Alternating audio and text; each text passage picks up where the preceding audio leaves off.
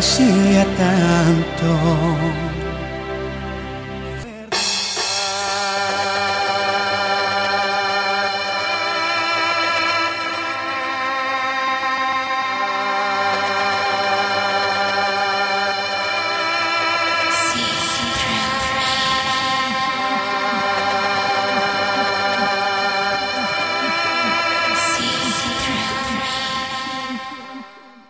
Welcome to our show, Mediation Station, a presentation of Conflict Mediation Services of Downsview. This is the show when we address the issues of conflict in our community and how best to deal with them. We will have guest speakers offering their insights and information, members of the community sharing their experiences, and then in the latter half of each show, take your calls and questions surrounding conflicts you may have in your life and how CMSD can help. We hope to bring you panel discussions that examine specific concerns in our lives. Conflict Mediation Services of Downsview is a community-based not-for-profit organization that deals with referrals from community members about various issues of conflict and provides training of individuals to become mediator volunteers. We are located at 95 Eddystone Avenue in Downsview and can be reached at 416-740-2522. Our website is www.cmsd.org. I'm your host, Brian Martin, Coordinator Resource Development at Conflict Mediation Services. Joining me once more from CMSD is my colleague, Greg Fenton, Coordinator Community Program. Thank you, Brian. If you've noticed, we now have a name for our show. Congratulations to Lynn for her winning entry in naming this show. We had an informal contest among the volunteers at CMSD, and Lynn won. Don't worry, Lynn. Greg is wrapping your fabulous prize even as we speak. That's right, Brian. We have something special for Lynn, who is one of our mediator volunteers, and we hope she's listening tonight. Our topic this evening is one that we hope many of you will find interesting, if only because of its unique quality: conflict, community, and the courts. The Restorative Justice Initiatives Program. We thank the generous support and assistance of Padre Hernan, Carolina Tevez, and all the people involved with San Lorenzo Latin American Community Center for this opportunity to reach out to the community. As well, thanks go to the staff here at Voces Latinas, 1610 AM, for their continued help in putting this show on the air. One of the main goals of conflict mediation, conflict resolution, and dispute resolution is to find alternatives to the traditional forms of dealing with conflict, violence, and the court system. Fortunately, people are always looking for non-traditional methods, or in this case, something not from the established tradition, but traditional in its own way. Sometimes we can stop conflict from happening, sometimes we stop the conflict from continuing, and sometimes, when a victim and their offender have been identified, we find ways to heal a situation in such a way that both parties benefit and can move beyond the hurt. That process is restorative justice. Tonight, we have a special guest and one I promise to let do more of the talking. Michelle Sauvé has been involved in criminal justice, in the criminal justice field for 17 years. She has worked extensively with men serving life sentences, and she has facilitated support groups for women who support men in prison. She is currently the coordinator of Restorative Justice Initiatives at Conflict Mediation Services of Downsview, where she manages all mediation and conferencing cases that are connected in some way with the criminal justice system. Currently, her work at CMSD enables her to provide much-needed support to victims and offenders as they journey through the healing process. In 2001, Michelle's work in restorative justice was recognized by her colleagues as she was nominated for the Ron Wiebe Restorative Justice Award. Welcome, Michelle. Thank you, Brian. Now, I did promise that I would leave the talking to the experts tonight, so we are going to take a short break with some music and then return to talk in more detail about the topic of the court system and alternatives in justice with our special guest, Michelle Sauvé.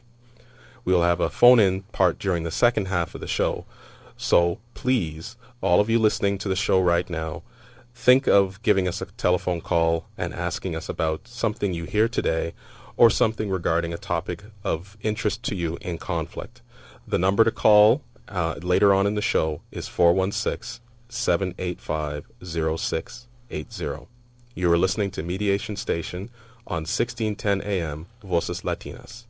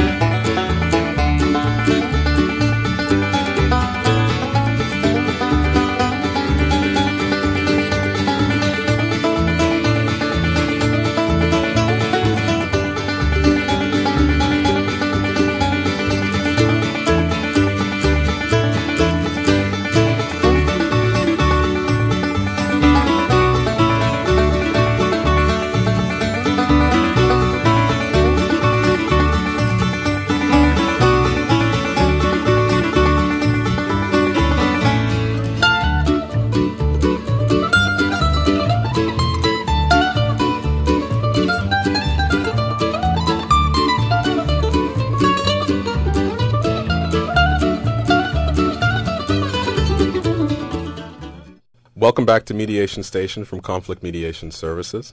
This is Brian Martin, and Greg Fenton joins me as ever. Our guest is Michelle Sauvé from CMSD, and our topic is Conflict, Community, and the Courts, the Restorative Justice Initiatives Program. Okay, to help us better understand how restorative justice works, Michelle, can you start by telling us how restorative justice and what exactly it is? Sure, Brian. Restorative justice is essentially a different approach to responding to harmful behavior. In our traditional criminal justice system, it's catching, whatever you've got there, we define crime as breaking the law, meaning that something is problematic because it is listed in the criminal code as an action that is unacceptable to society. Restorative justice alternatively defines crime as harm to people. So the issue is that someone was affected by what happened. Our criminal justice system then goes on to respond to the situation through punishment, whereas restorative justice says the response should be making things right. So the focus is on the people directly involved. People are the victims, not the state. So just to sort of sum up the differences, instead of asking what law was broken, who broke it, and how can they be punished, restorative justice asks who has been hurt, what are their needs, and who is responsible for making things right. That sounds to me like along the same lines as the transformative model that we use at CMSD. So what is it that you do at CMSD, Michelle? Well, I coordinate the restorative justice program, and basically we provide the opportunity for victims and offenders to meet face-to-face with the assistance of community volunteers to basically do three things: to talk about the incident, to talk about what happened, and to talk about how they've been impacted and what needs to happen to address the harm caused. There's two processes that we offer at CMSD. Victim offender mediation is one of them, and community conferencing is the other. Mediation involves essentially the two people most directly involved in the conflict or in the incident. An example of that might be a woman who comes out to her car in the morning and the window's broken and her stereo is gone. So a mediation might actually involve that particular woman and the person who broke into her car. Community conferencing looks at the wider community of people who've been impacted. It would involve more people, basically the woman, her support people, the offender and their support people, and anyone else in the community who's been affected by what happened. So you might be looking at police participation. In school situations, we get a lot of school professionals participating as well. And who can access these services? The service is available to youth and adults. Essentially, anyone can access the service. We serve the GTA. However, primarily we serve the North York, former city of North York area. I think most importantly, the process is available to individuals who accept responsibility for their actions and are willing to meet with the victim or victims for the purpose of exploring ways to resolve the situation.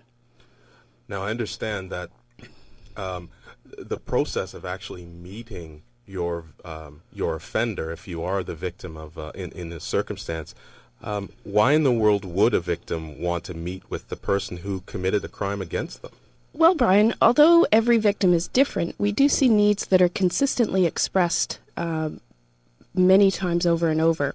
Essentially, victims have a lot of questions. They want to know, why me? Were you watching our house?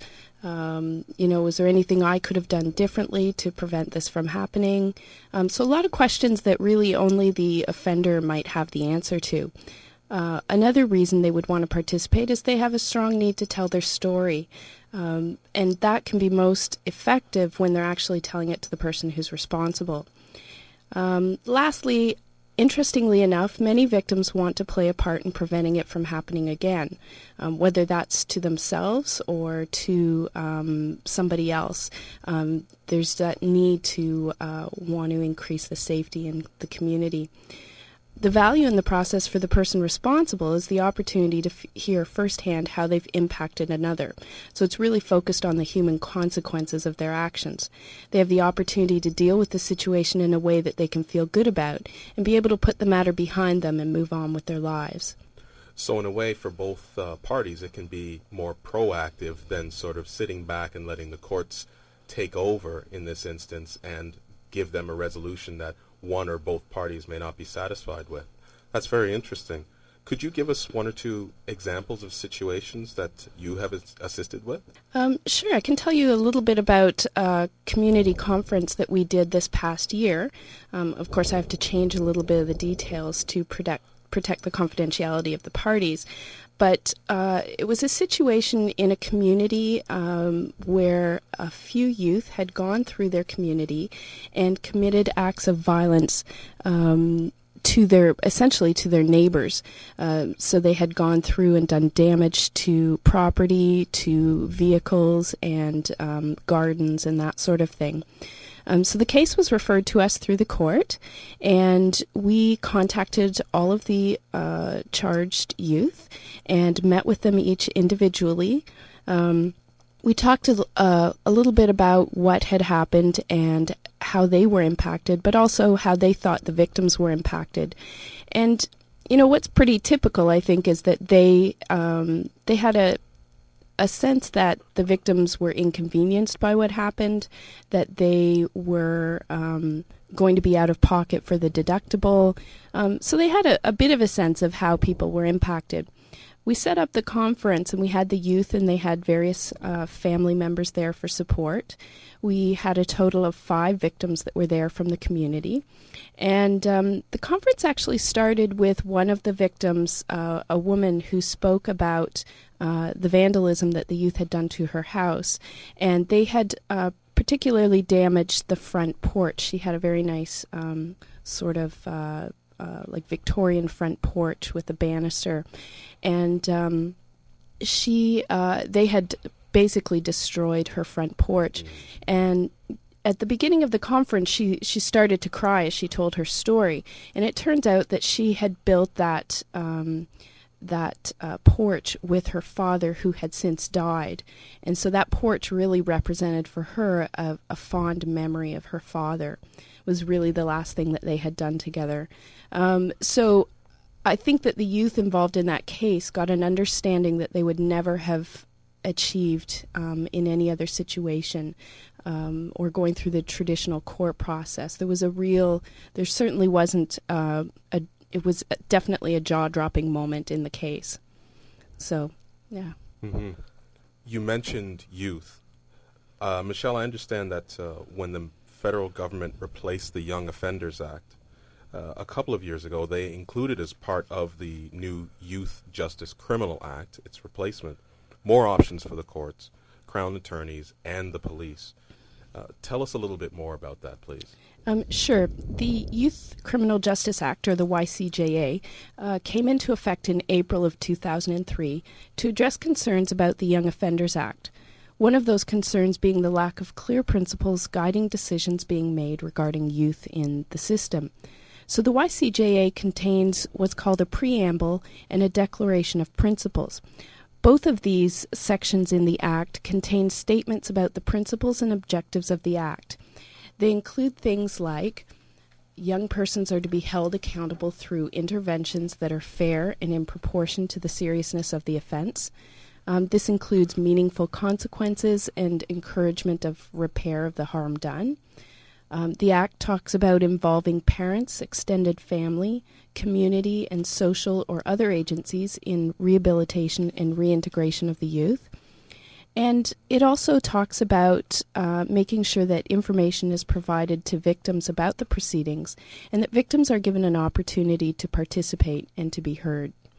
Has this new legislation impacted your program at CMSD? Oh, most definitely. The underlying values of the legislation are quite consistent with our restorative approach at CMSD.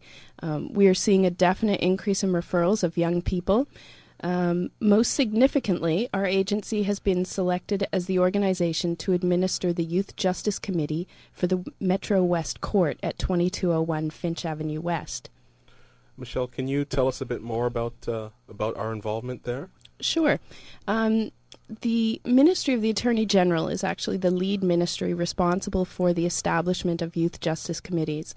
Youth justice committees are currently operating or being set up in 23 communities throughout Ontario. Youth justice committees bring together young people alleged to have committed nonviolent offenses, their parents, victims, and trained members of the community to negotiate an appropriate way for the young person to make amends for his or her actions. Youth justice committees provide an increased role for victims and communities in dealing with minor offenses committed by young persons who are prepared to be accountable. Police may refer the young person to the Youth Justice Committee before a charge is laid, or the Crown may refer the young person after a charge is laid. As I mentioned, CMSD has been selected, and we are in the process of setting up the program. And I would like to mention that we will be looking for volunteers in the near future. If you are interested in volunteering with the Youth Justice Committee, please contact me at CMSD. There is a process for becoming a volunteer with this program, which involves an application process and training. And I just want to say that we're really excited about the Youth Justice Committee coming to our area and the opportunities that it will create for young people and individuals in the community. Sounds like an excellent program to offer more support to young people and perhaps youth at risk. I know that right now that's a major issue with the city in terms of its funding to nonprofit organizations. Thank you for that, Michelle. Greg, I have a question for you. As the coordinator community program at CMSD, you're also coordinator of volunteers. How does someone become a mediator volunteer to become involved in programs like this at CMSD? Well, individuals as mediator volunteers come from all walks of life. In order to be a mediator with us, people need to take the mediation skills training and then submit a volunteer application and updated resume. Then there is an interview, and depending on our needs for diversity with age, gender, culture, language, skill, experience, and interests, people are considered for the mediator rosters. If individuals are interested in the victim offender process of mediation, they would take the victim offender mediation training and then contact Michelle at CMSD. Thank you, Greg. Also, in terms of programs that we offer at CMSD that we have with conflict mediation services, there's also the private information court service run through the North York court system. Michelle, tell us a bit more about that program, please. Sure. We've been running the private information court program since the mid to late 90s.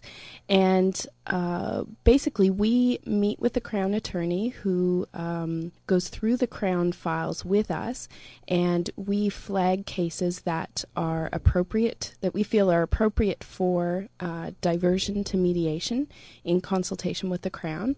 And then we actually go into the courtroom and both parties are present.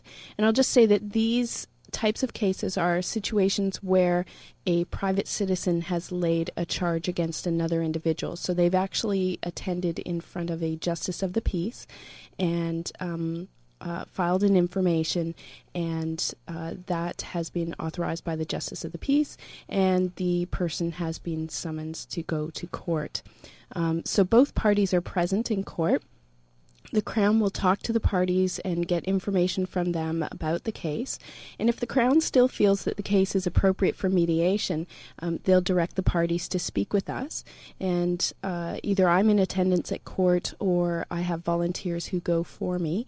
And we will do an intake with the individuals, tell them a little bit about the mediation process and the benefits and risks to mediation. And if they're interested, we get their information, we get a little bit of details from them about the situation, and then the matter is remanded for a period of 3 months. During that time, we will go through the mediation process, and then we will report the results back to the Crown. And if the situation was resolved through mediation, then the charges are withdrawn. Michelle, this sounds, as an experience, it sounds less stressful than formal court proceedings, sort of the stuff we see on television all the time. Do you find that this process is more beneficial for the parties involved, going through private information court rather than the traditional court process? I think it's an option available to people. It's not necessarily, my opinion about whether it's better or not is really not what we're conveying to people when we're doing intake at court. I think that the court process is a process that where people aren't given a voice. People speak for them, so they have lawyers who speak for them. And the ultimate determination of what happens is really left up to someone else. In the mediation process, parties are at the center of the process, and they're speaking for themselves and speaking from their own experiences. Somebody might not want that, actually. Somebody might be more comfortable with a lawyer speaking for them. So it's really not up to me to determine for someone which is better. Certainly, when I'm doing intake with people, it's about making sure that they have all the information available to them about the benefits of both processes. And then we're just there to help them make a decision that's best for themselves. Thank you, Michelle. At least in the sense, then, having options makes it easier for us to reach a resolution, which is really the whole point of the exercise. Thank you. I want to open up the floor at this point. Is there anything else that you would want to add about the restorative justice process, or how it affects conflict in our community? Yeah, there's a couple of things I wouldn't mind adding. I'd just like to say a little bit about the kinds of cases that we do. It's actually easier to say what we don't do. We don't do situations involving domestic violence, and we don't do what we call crimes of severe violence, so where there's a death or a sexual assault or something like that. So anything else we'll absolutely take a look at. I'd also like to say that anybody can make a referral. We get many of our referrals from criminal justice professionals, but we do get some self-referrals. We also get some referrals from other social service organizations. So if you're in a situation, whether you've committed an offense and been charged, or if you're a victim in a situation and you're interested in knowing more, you can just give me a call and we can talk a little bit about it. And if it's something that we could assist with, then we can proceed. And if not, we can also make referrals to other organizations. And lastly, I'd like to say that in addition to volunteers for the youth justice committees, we'll also be looking for local organizations to provide opportunities for young people to do community service as a way of giving back to the community. So if you're an interested organization, please contact me as well. Thanks, Brian. Thank you, Michelle. There is one thing I was thinking about, part of the restorative justice program, but also overall within the community program, and that's translation services. Many of our listeners tonight might not have English as a first language. We do offer translation services. Perhaps either Michelle or Greg can speak a little bit more about that. Well, I wanted to ask Michelle, in terms of the court, what kind of services are available for individuals who don't speak English as a first language? Sure. The court actually provides interpreters for people who are in court. So if an interpreter isn't available that day, the matter will be remanded to another day when an interpreter can be available. As far as our own process, first of all, I'd like to say that the volunteer pool is very diverse and representative of the community. So if an individual speaks a particular language if both parties speak, say Spanish, for example, then we could provide Spanish-speaking mediators. And then in some circumstances where one party speaks one language and the other party speaks another language, then we will have volunteers assist in addition to the mediators who can provide interpretation assistance. Excellent. Thank you, Michelle. Thank you for your excellent and informative dialogue. Now it's your turn, listeners. We want to hear from you.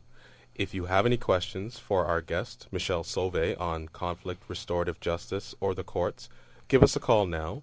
Again, if you have any other questions on conflict and conflict mediation services in general, we're always open to hearing from you.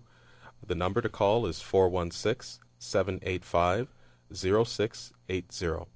We'll be right back after this short break. You're listening to Mediation Station on Voces Latinas.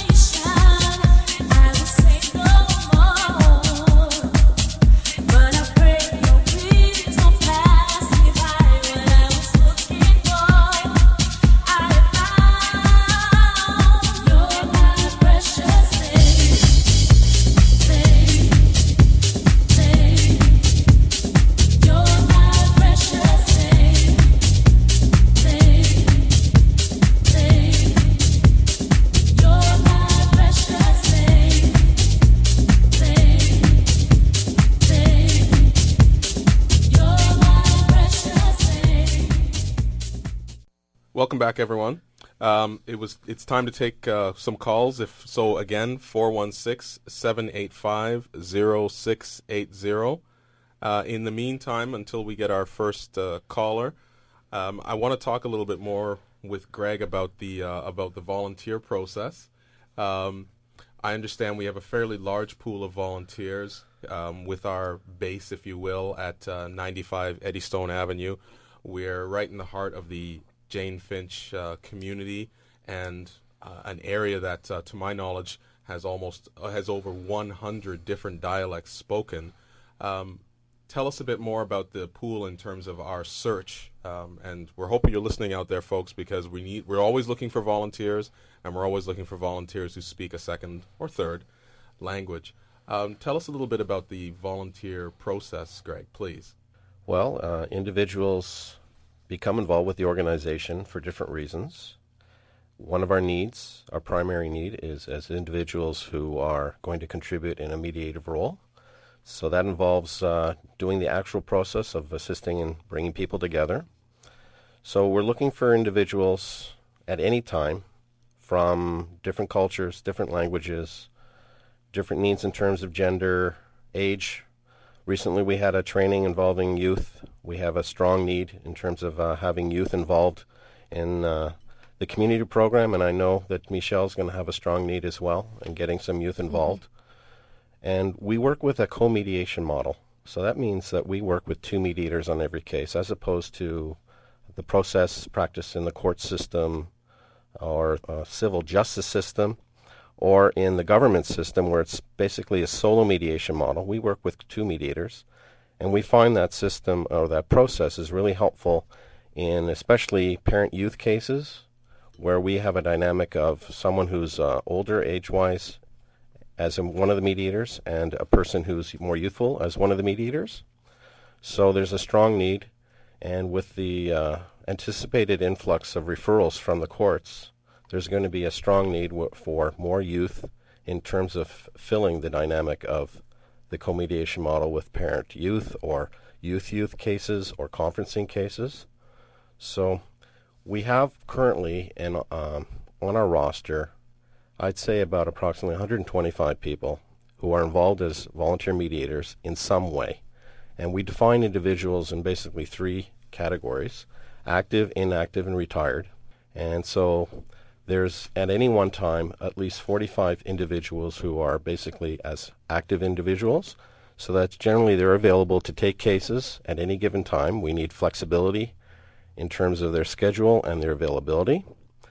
Most of our work in terms of casework is done in the evening or on the weekend, and it tries to maximize people's opportunity of being involved so it won't interfere when they have a job or they have school. Currently, our roster has about 31 languages that we are capable of providing in terms of service when people have a first language need that's other than English. So we can bring together individuals from any number of those situations. When we ask for people who speak another or from another culture, and there's a linguistic need. Sorry, Brian, I've got a little something in my throat there. No worries. Little linguistic need that we ask that they have an oral capacity. They don't have to have any written skills in terms of the language, but at least an oral communication capacity. So if someone is speaking to them in a language other than English, that they can understand what's being said, but also they can converse back with that person. So there can be a dialogue that goes on. Is there anything else that? We've spoken about youth several times, and I have a question for Michelle in a moment.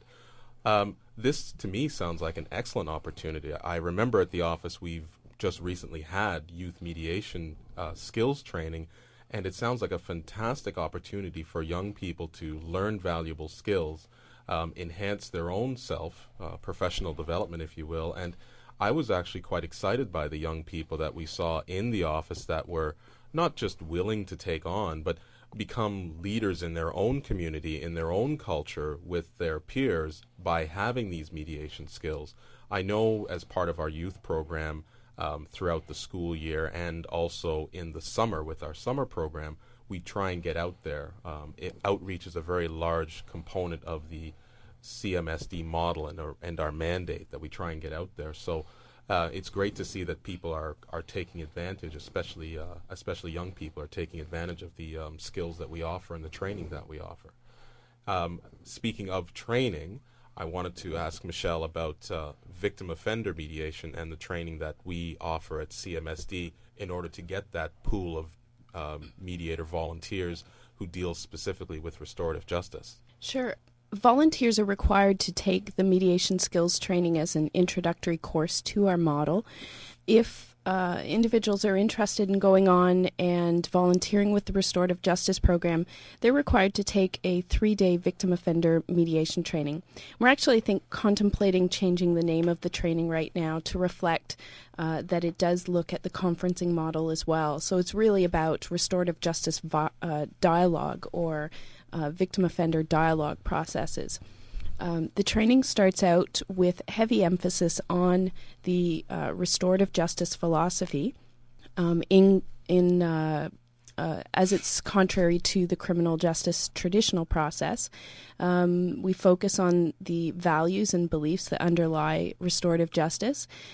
We then go on to spend a bit of time talking about victim and offender needs and how they are different from a typical community-type conflict. And volunteers or trainees are taught the mediation model and the conferencing process, and then they're given ample opportunity to practice those through role plays. Thank you, Michelle. I'm wondering, first let me just say we're still waiting for your calls out there, 416-785-0680. Let me mention again that if you have any questions, they don't necessarily have to be about restorative justice. We're always interested. Part of the outreach there of this show is to take your calls. If you have any questions concerning conflict in your life or in the community, something that you've seen, whether it's with regards to peers, co-workers, youth. Unfortunately, we do a roaring business in parent-teen. But so if there are conflicts that are taking place in your lives, we certainly want to hear about that. And again, the number is 416-785-0680. In the meantime, I would like to call upon Michelle again. Can you give us another example of the Restorative Justice Initiative and a case that you've had direct involvement with? Sure. Actually, maybe before doing that, I could just sort of walk through the process and just talk about how it works step by step. That would be excellent. Thank you. I think it's helpful for people to know, when they're thinking about something like this, it really is very different from what people are used to. So basically, when we get a referral, or when I receive a referral at the office, my first step is to make initial contact with the person who's been charged or the person who's responsible for the situation. And I am looking for some insight into their perspective about what happened. I'm also looking to give them a little bit of information about the process and see if they're interested in exploring it.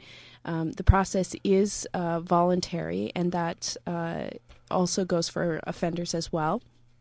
And also what I'm looking for in that initial conversation is the person accepting responsibility for their actions?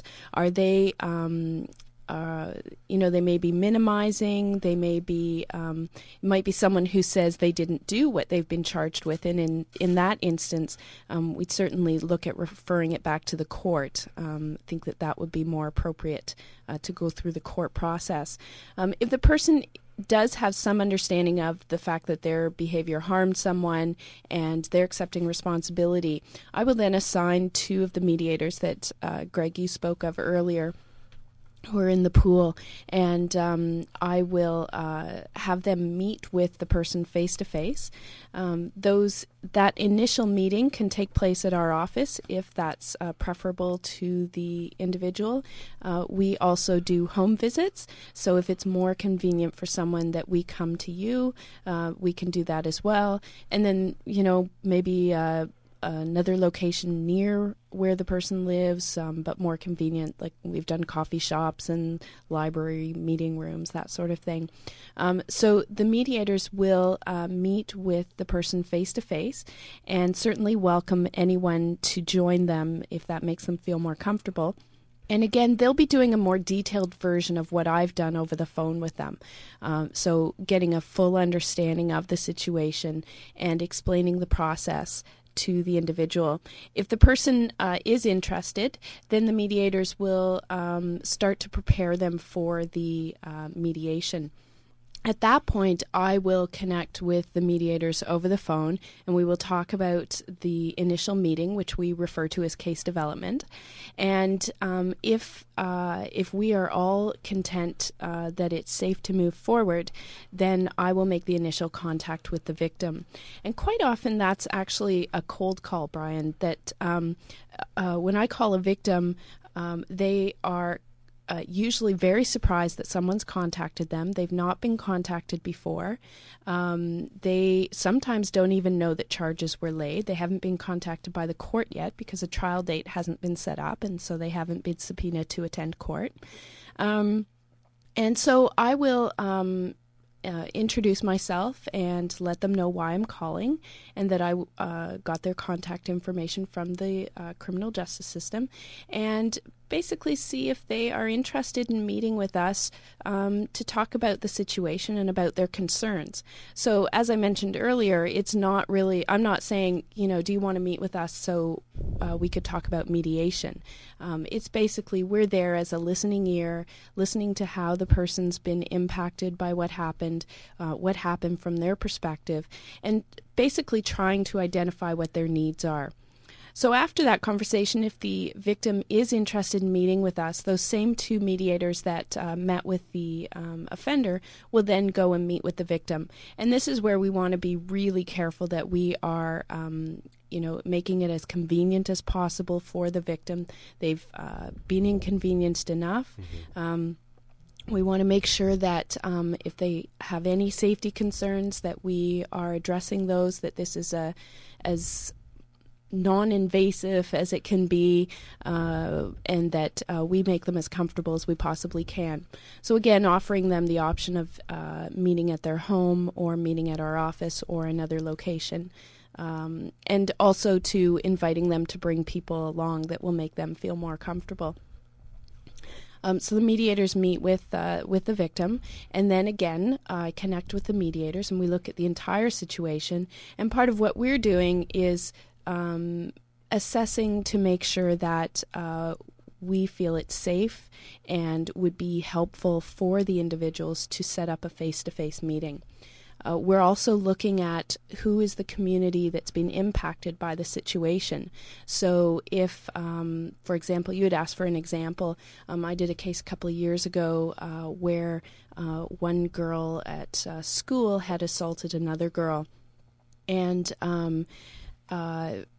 we met with the offender, and interestingly enough, it turned out that she had been sort of bullied at the school that she was at previously. And we also met with the victim, who I think was feeling a little bit intimidated by the process, so we really explored how can this process be safe for you, and then we brought all the parties together, and we actually had a conference in this situation. And so we had both girls and family support there.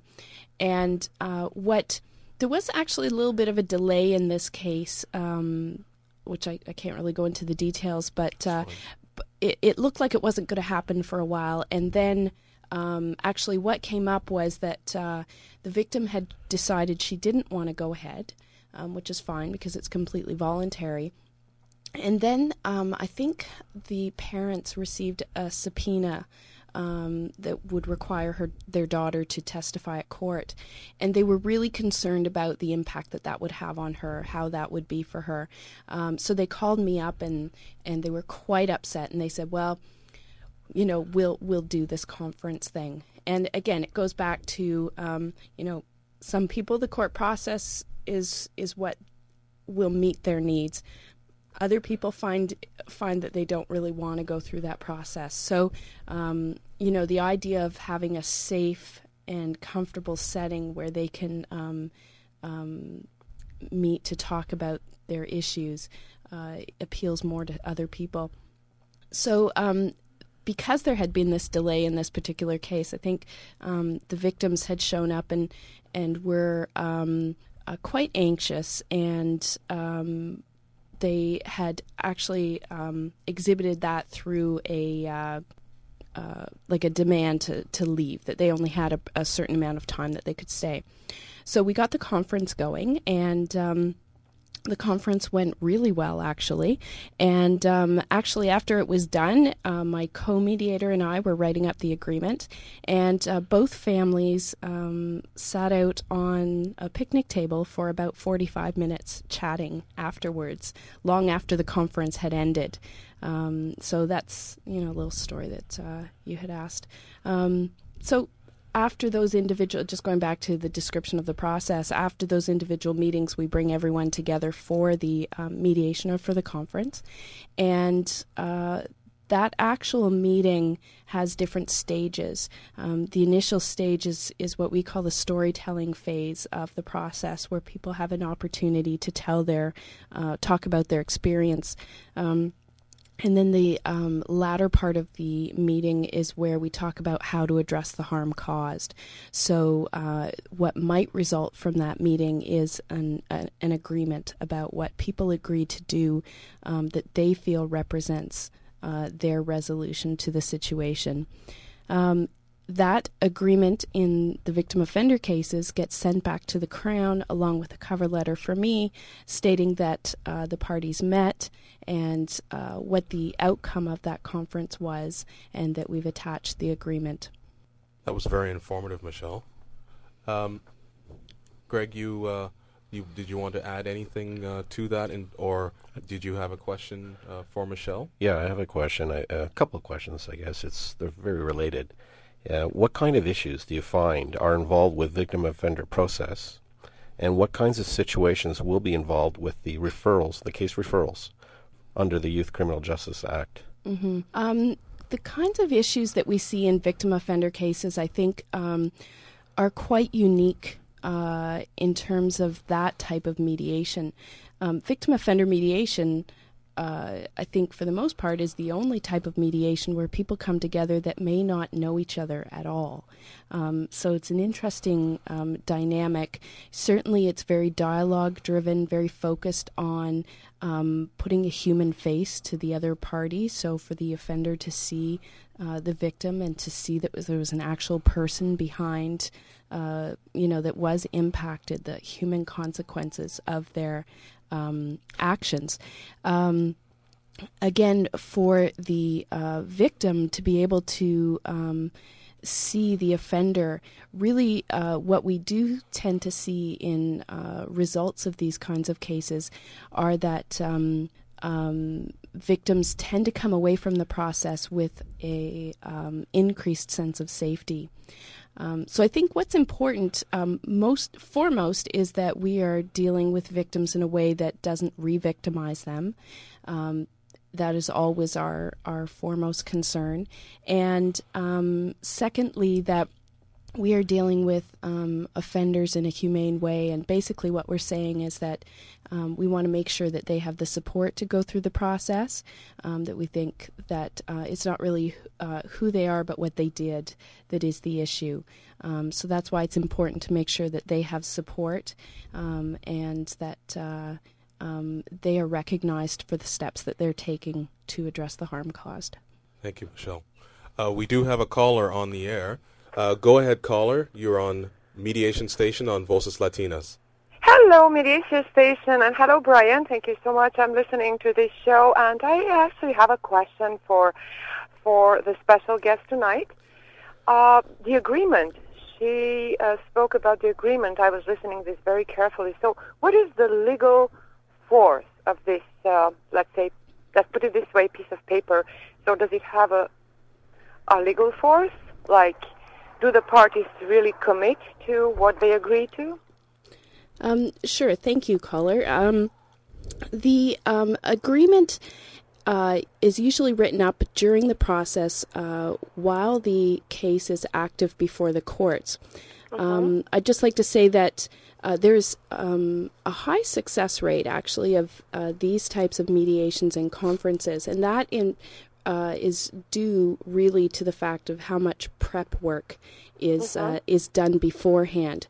Right. So the agreement is written at the latter stage of the mediation, where once we've made sure that the parties have had ample opportunity to tell their story and to understand the other party, the mediators will then do what we call reality testing the agreement. Does this meet your needs?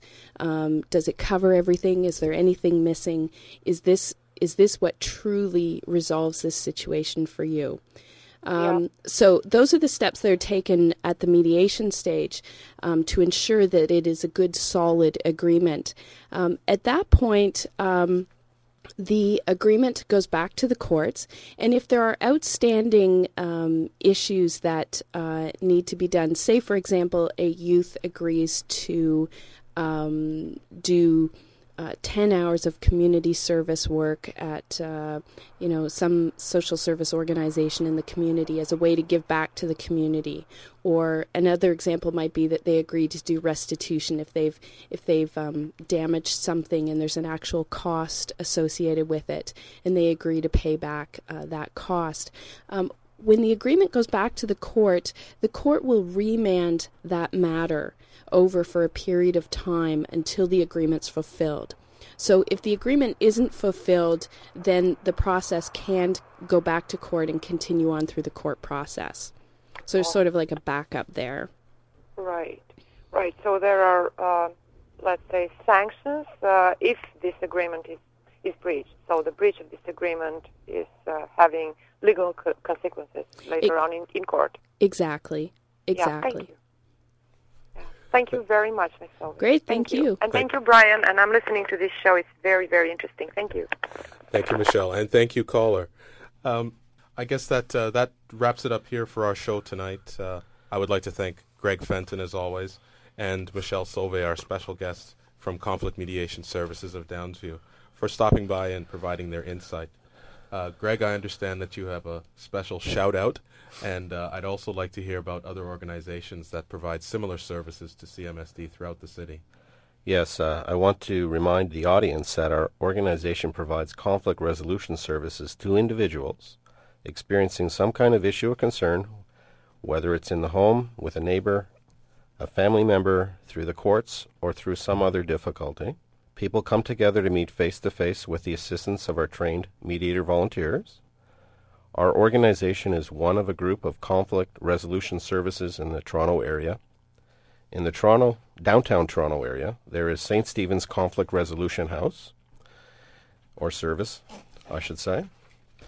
In the area formerly known as Scarborough, there is Scarborough Conflict Resolution Service. And in the area formerly known as Etobicoke, there is Etobicoke Conflict Mediation Team. And there is, of course, us, who are catchment area for community cases that do not go through the court system is the former city of North York. But cases that involve victim offender are throughout the city of Toronto. So I just wanted to clarify that we do have a catchment area, but we also are more open in terms of opportunity for individuals who are experiencing situations that fall within the victim offender program. Our telephone number for referrals, volunteering, and training is 416-740-2522, and our website is www.cmsd.org.